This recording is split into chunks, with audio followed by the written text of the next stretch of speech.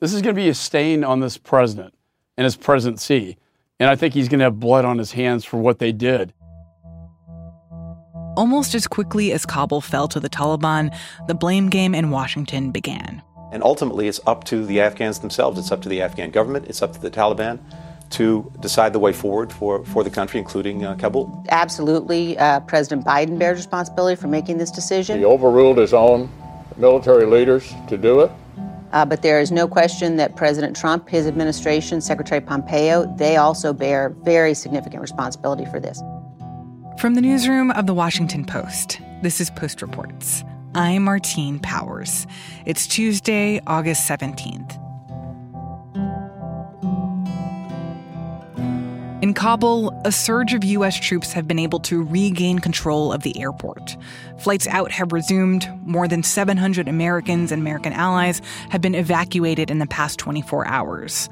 But at least 10,000 U.S. citizens are still there. Meanwhile, the Taliban continue to consolidate control. The group's de facto leader returned to the country for the first time in more than a decade. They announced a general amnesty for government officials and interpreters. And they held a press conference. Women will be afforded all their rights, whether it is in work or other activities, because women are a key part of society. And we are guaranteeing all their rights within the limits of Islam. A Taliban spokesperson claimed that women's rights would be protected, but there's still a deep unease and fear over whether they will keep any of these promises. Later in the show, we'll hear from the country's first female ambassador to the U.S., Roya Rahmani. Women are extremely worried. They are almost accepting that they won't have the same rights and liberties that they have been enjoying and building and claiming over the past 20 years. But first, we're talking to intelligence reporter Shane Harris about what President Biden actually knew about the likelihood that Afghanistan would fall to the Taliban, and the whiplash, finger-pointing, and anger in Washington that has quickly followed.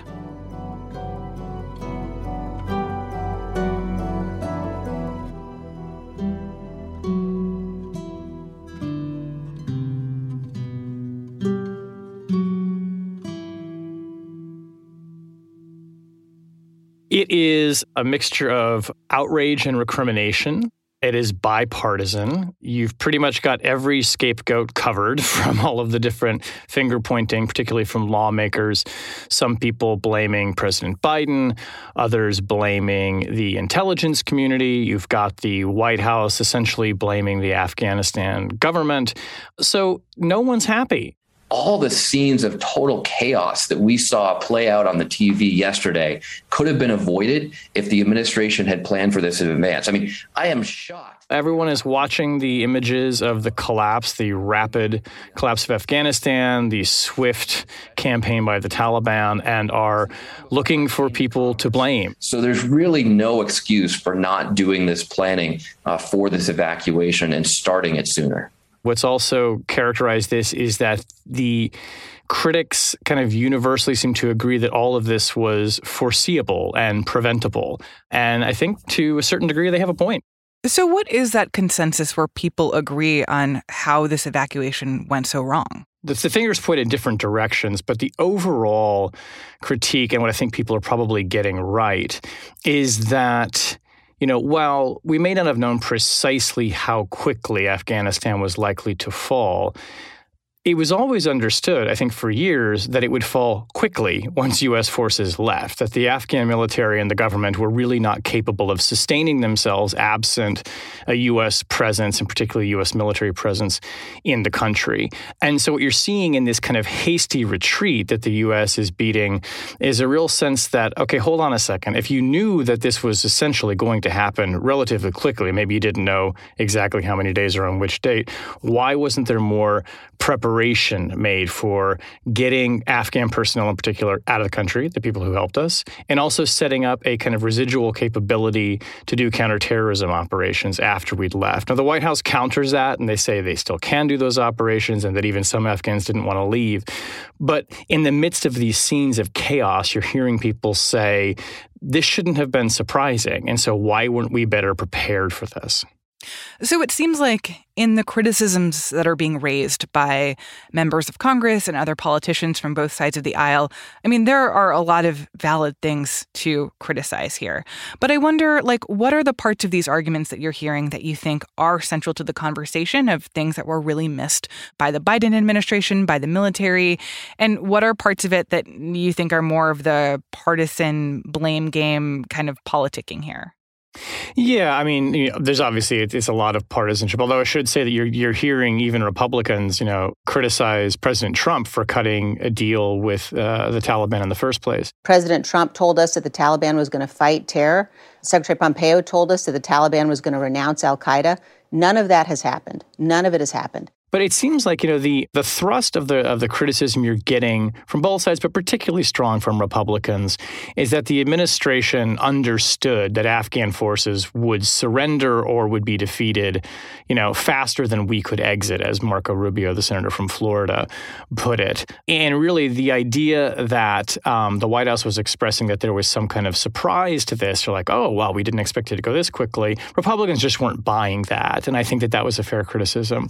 You're also hearing, including from Democrats, Congresswoman Jackie Speer from California, using the words intelligence failure to say somehow, all of this should have been predicted and foreseen. Well, it was, actually. I mean, it happened faster than I think some observers had expected, but it's not as though President Biden was being told, or President Trump, or President Obama before him, oh, don't worry, once the Americans leave, everything will be fine. It was always understood that once we left, you were probably going to see the country dissolve. So it strikes me that people who are calling this a failure of intelligence, I think they're wrong there. I think that the intelligence was actually forecasting pretty accurately what was likely to happen. And what about this idea that President Biden had essentially overruled the advice of the military on executing this withdrawal this way? I know for a fact that the president's military leaders argued against this decision.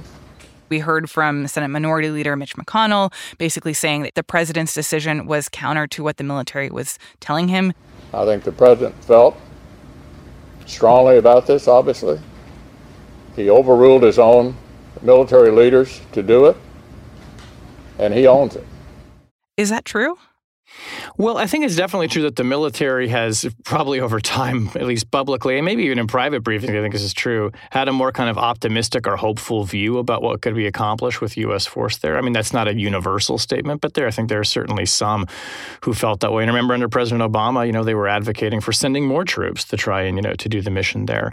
I think that it's clear that President Biden did not want to be boxed in and felt that he was going to get boxed in by the military unless he put kind of a hard date on this. And it's interesting to me how he's also kind of relying on the deal that President Trump struck as to almost say, well, my hands are tied here because, the previous commander-in-chief cut this deal and I'm sort of kind of continuing U.S. policy. I don't think I really am persuaded that that's the case. I mean, if President Biden wanted to make the argument to reverse course, he could do that, particularly since, he didn't really think that highly of President Trump's foreign policy anyway. But I think, that President Biden was certainly moving in a different direction than I think historically the military has moved, which is to say, pull these troops out now, draw down the presence. There were people I talked to, particularly in the intelligence community, who said, look, why don't we just leave a small residual force there? I mean, U.S. forces are not in combat with the Taliban. They're not dying right now, but they're providing a bulwark. And I think there were many in the military who did see the benefit of leaving even a small force in Afghanistan to prevent what you're seeing playing out right now. And President Biden was not going for that. And his view was, if, as he said this at the White House on Monday, if we left in 5 years or 15 years, it's not going to make a difference. So I think he took this approach of we need to rip the Band-Aid off now and go. And that's the policy, and that's what we're doing. But also, if Biden was informed that there was a high likelihood that the Taliban were going to retake control quickly. Like, why did they leave all those weapons there or continue to pretend like they had some sense of confidence or faith in the Afghan security forces rather than just acknowledging openly that this was the likely scenario and preparing for that scenario by pulling out some of those weapons and making sure that they didn't get into the hands of the Taliban? Well, I mean, the Taliban has been taking some American weapons for years, so maybe they figured that was more of the same. But look, you're asking a really great question here, which is, why didn't he take steps to sort of make the pullout not as terrible as it became? I think on one hand, you saw the president trying to frankly paint a very rosy picture and to offer an assessment about the likelihood that the Afghan forces would stand up that was very much not in keeping with the advice he seems to have been getting, at least from his intelligence agencies. So when the president does that, is he putting spin on things? Is he not understanding what he's hearing? Is he misleading the public because he doesn't want to, kind of own the disaster or make it seem as dire? I don't know. I suspect we'll find that out. So now that the U.S. is essentially going to be dealing with an Afghanistan that is run by the Taliban, how does that change our national security risks as a country? I think it arguably increases them significantly. I mean, the United States is putting a big bet on the Taliban acting as, I guess, what we would call in relative terms a responsible actor, which is to say not allowing Afghanistan to become a safe haven for terrorist groups the way it was before the September 11th attacks. Whether they will make good on that commitment remains to be seen. And I think that's really the one big question. We don't have a force in Afghanistan right now. We don't have an embassy in Afghanistan right now, which means we don't have CIA personnel on the ground running spies, running agents. We're going to have a really hard time collecting intelligence from within the country. We're going to have to rely on satellite imagery, on communications intercepts. We're going to try and do this counterterrorism mission from afar. That's going to be really hard. So really, the future of Afghanistan and our security there and potential threats to us really rests with, I think, what the Taliban decides to do and how aggressive the United States is going to be in countering any threats. Like if we see terrorist camps rebuilding in portions of Afghanistan, do we go in and take them out? Do we bomb them? Do we send in special operations forces to kind of get in and get out? I think you could expect that the Biden administration would do that, and they're betting that the Taliban knows they would and will potentially take steps to make sure that those terrorist groups don't set up base there. But we're going to have to see what happens. I also want to talk a little bit more about the Afghan president, Ashraf Ghani, who essentially fled the country over the weekend. Even hearing President Biden talk about President Ghani's departure, I feel like you could sense some animosity there or frustration or disappointment that this president did not stay in place to try to lead his country. And in fact, that was part of Biden's argument for, look, if the Afghans are not going to do the work to try to keep their country intact, why are we going to stay there? But I wonder, what role does Ghani play in this? And also, where is he? What do we know about the circumstances under which he fled and why he is not in the country? I'm not sure where he is right now. I believe I've seen reports that he's in a neighboring country.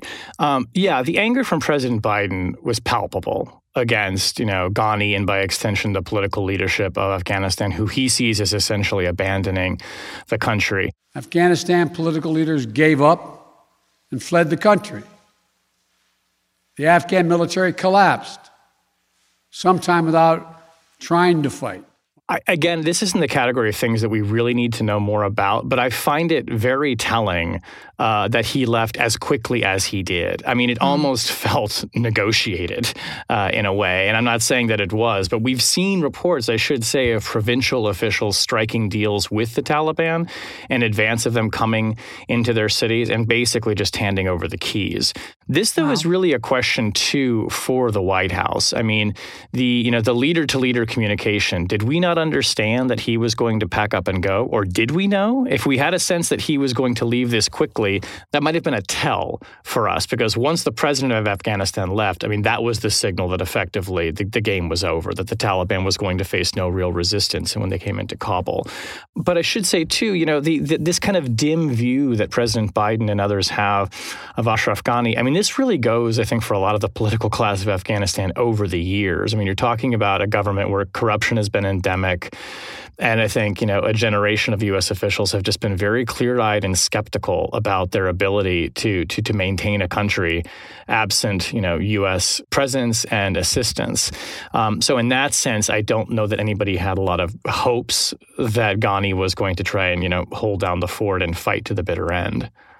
But what I also find, so remarkable about this moment is that it's almost like it's so hard for us as Americans to believe that an American president would knowingly walk away from a country understanding that it was just going to descend into chaos and be overtaken by, militant fundamentalists. But that's what happened. I mean, he knew that this would occur. I think it's hard for a lot of Americans to swallow this right now, the idea that knowing how likely it was that things would go very badly, that he still made the decision to go. But he's been very frank about that in his comments. And it's so stunning for me to see, I think, because it's so at odds with what 3 successive American presidents have told us there, which is that they were hopeful about the mission. We're trying to build stability. We're trying to get the government to a place where it can stand on its own. I mean, what we're finding now is that for years, people have privately understood that that was not likely to be the case. And, it's striking to hear an American president basically say, come on, quit kidding yourself, like we're going. And he has stuck by that, and he owns that decision.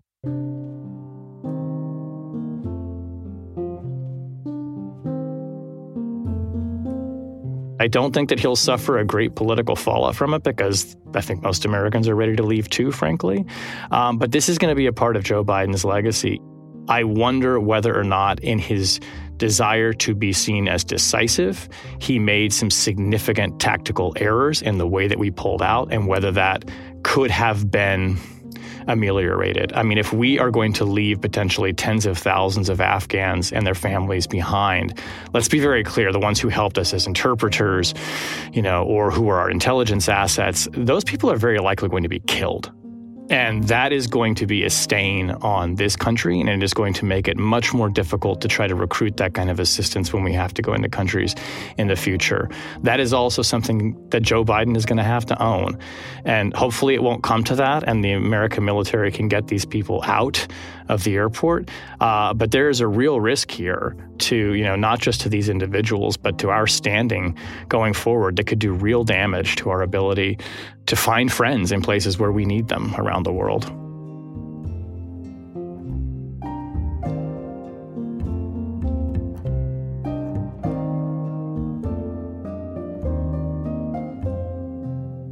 Shane Harris covers national security for The Post. Rena Flores produced this story.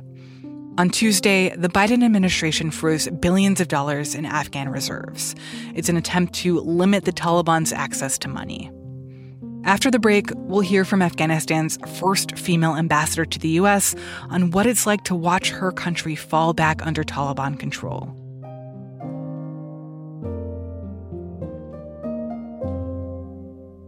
We'll be right back. Hey, this is Christina Quinn. I'm the host of Try This, the Washington Post's new series of audio courses. The idea behind Try This is to become better functioning humans without having to comb the internet for countless hours. In our first course, we learned how to sleep better. Now, we're going to learn how to make our friendships stronger. I'll offer expert tips that are doable, and I'll keep it short. So let's do this. Class is in session. Find Try This from the Washington Post wherever you listen. While people in Washington argue over who's to blame, the stakes for the people in Afghanistan get higher and higher. Around the world, Afghans are watching in horror as the Taliban takes over their country. I feel sick, physically, mentally, emotionally. This is Roya Rahmani. In 2018, she became Afghanistan's first female ambassador to the U.S., and she held that position until just a few weeks ago. Her appointment signaled a new era for progress in Afghanistan. But now, diplomacy in and around her country has crumbled, and she blames top Afghan officials for silently abandoning their posts, in particular, President Ashraf Ghani. When President Ghani came to power, And he started appointing young people. He brought people from outside and empowered them, and he gave them positions, and he allowed them to do things. It was a huge moment of hope, especially that he really appointed and empowered many women. That was something that gave us so much energy, and also endowed us with this sense of responsibility. But then how it all unraveled, the level of corruption, and to the extent that it was exercised at the highest power and tolerated, we watched all of that.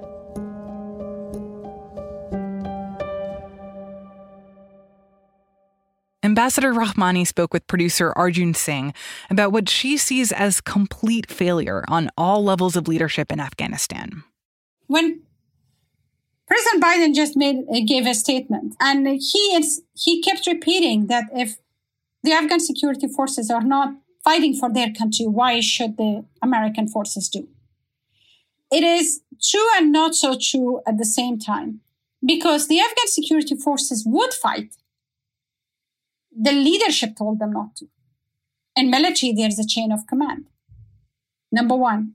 Number two, they were deprived of leadership, of equipment, of ammunition, of food that would enable them to fight. President Biden has doubled down on this decision to leave, saying that the U.S. can't have a permanent military presence in Afghanistan. He's taken to calling the military operations there a, quote, forever war. But I want to know if you think that there was a third way option that was there. Was there a way for the U.S. military to leave eventually, but for a stable Afghan government to maintain stability in the country? Absolutely. There was definitely a third option. Definitely. The international community could have provided the negotiating team a draft settlement, asked them to fill it out in a day or two, a week at max, work it out, agree to it, then take it to Kabul, be there to enforce it, get a number of UN peacekeepers to monitor it, and then it would have been a whole different scene. There could have been a new transitional government, inclusive of all of those. It wouldn't have been perfect. Maybe there would have been some militias and some fighting and this and that, but it wouldn't have been the collapse. It wouldn't have been this. And then the US troops could have come out.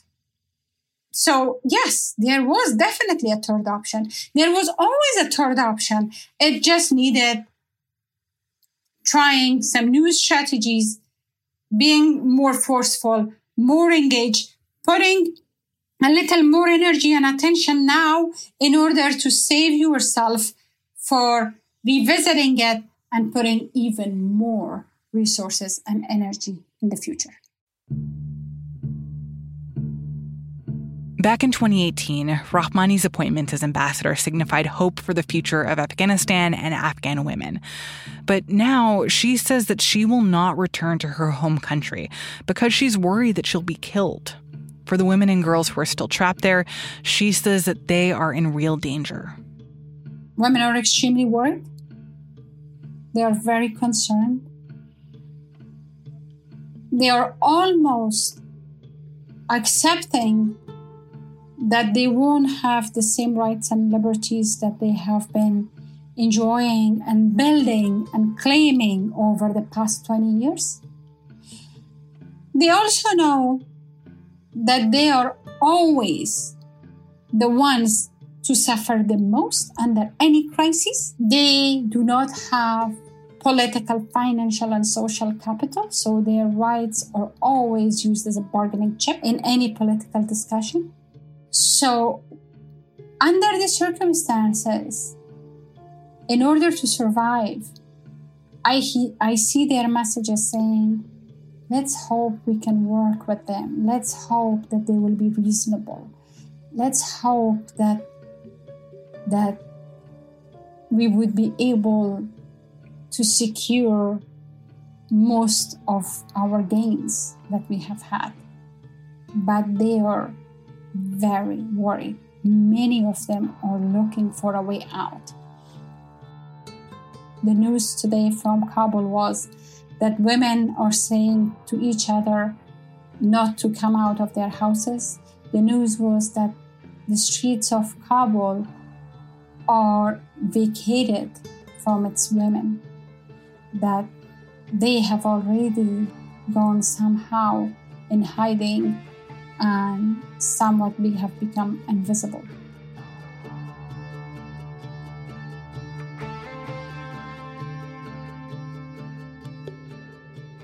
Roya Rahmani is a former Afghan ambassador to the U.S.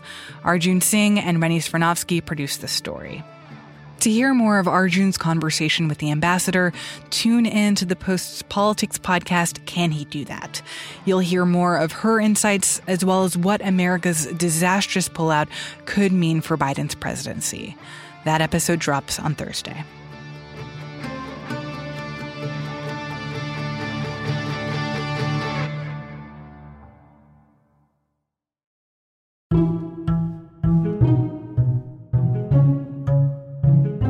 That's it for Post Reports.